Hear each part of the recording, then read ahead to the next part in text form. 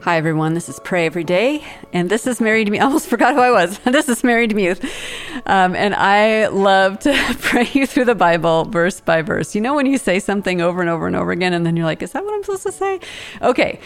With joy, I am welcoming you to October 8th, and so grateful for you and for your desire to hear Scripture. So today we are reading from Joshua 22, verses 1 through 20 in the World English Bible.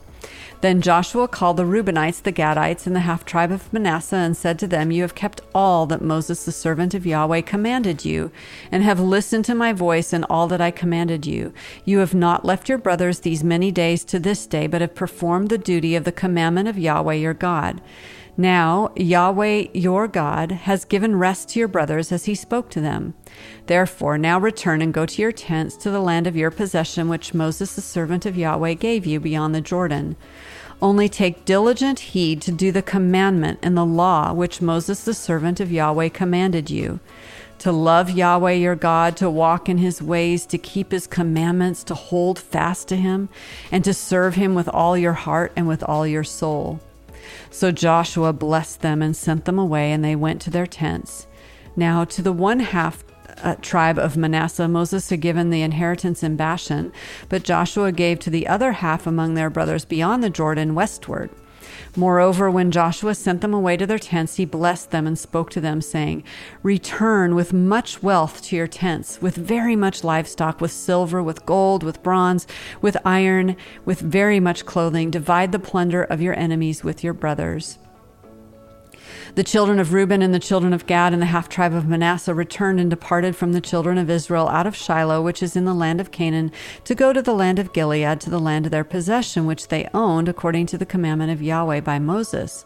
When they came to their region near the Jordan, that is, in the land of Canaan, the children of Reuben and the children of Gad and the half-tribe of Manasseh built an altar there by the Jordan, a great altar to look at.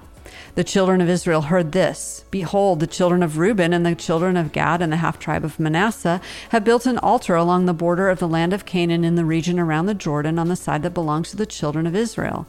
When the children of Israel heard of it, the whole congregation of the children of Israel gathered themselves together at Shiloh to go up against them to war. The children of Israel sent to the children of Reuben and to the children of Gad and the half-tribe of Manasseh and to the land of Gilead Phinehas, the son of Eleazar the priest. With him were 10 princes, 1 prince of a father's house for each of the tribes of Israel, and they're each of the head of their father's houses among the thousands of Israel. They came to the children of Reuben and to the children of Gad and to the half-tribe of Manasseh to the land of Gilead, and they spoke with them, saying, The whole congregation of Yahweh says, What trespass is this that you have committed against the God of Israel, to turn away today from following Yahweh, and that you have built yourselves an altar to rebel today against Yahweh? Is the iniquity of Peor too little for us, from which we have not cleansed ourselves to this day? Although there came a plague on the congregation of Yahweh, that you must turn away today from following Yahweh? It will be, since you rebel today against Yahweh, that tomorrow he will be angry with the whole congregation of Israel. However, if the land of your possession is unclean, then pass over to the land of the possession of Yahweh, in which Yahweh's tabernacle dwells, and take possession among us. But don't rebel against Yahweh, nor rebel against us, by building an altar other than Yahweh our God's altar.